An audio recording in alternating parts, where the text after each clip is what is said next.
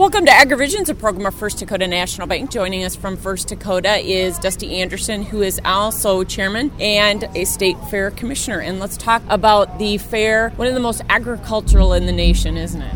It is, Michelle.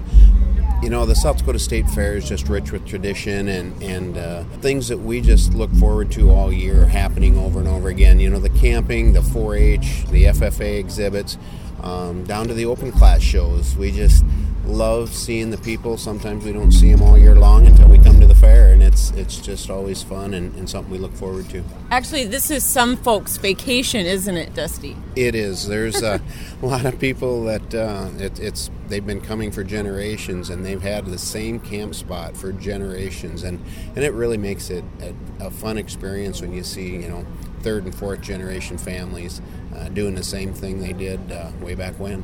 When we see all these other shows going so urban, we're sticking to our roots here, aren't we? We are. We are passionately known as the South Dakota Dirt Fair for a reason, and we're frankly not trying to change some of that image for that reason.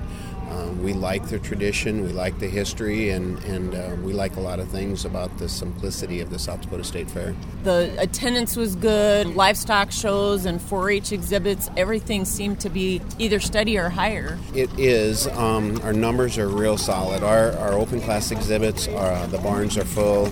People want to come to a happening, and that's the South Dakota State Fair. All right, talk about what's left here for Monday, the last wrap-up day here. Well, we have the truck and tractor pull in the grandstands. That's always a good draw. And then, of course, we have the wrap-up of the 4-H exhibits, livestock shows. Kind of wrap up the state fair on Labor Day with that. And then how soon do you start planning for next year already?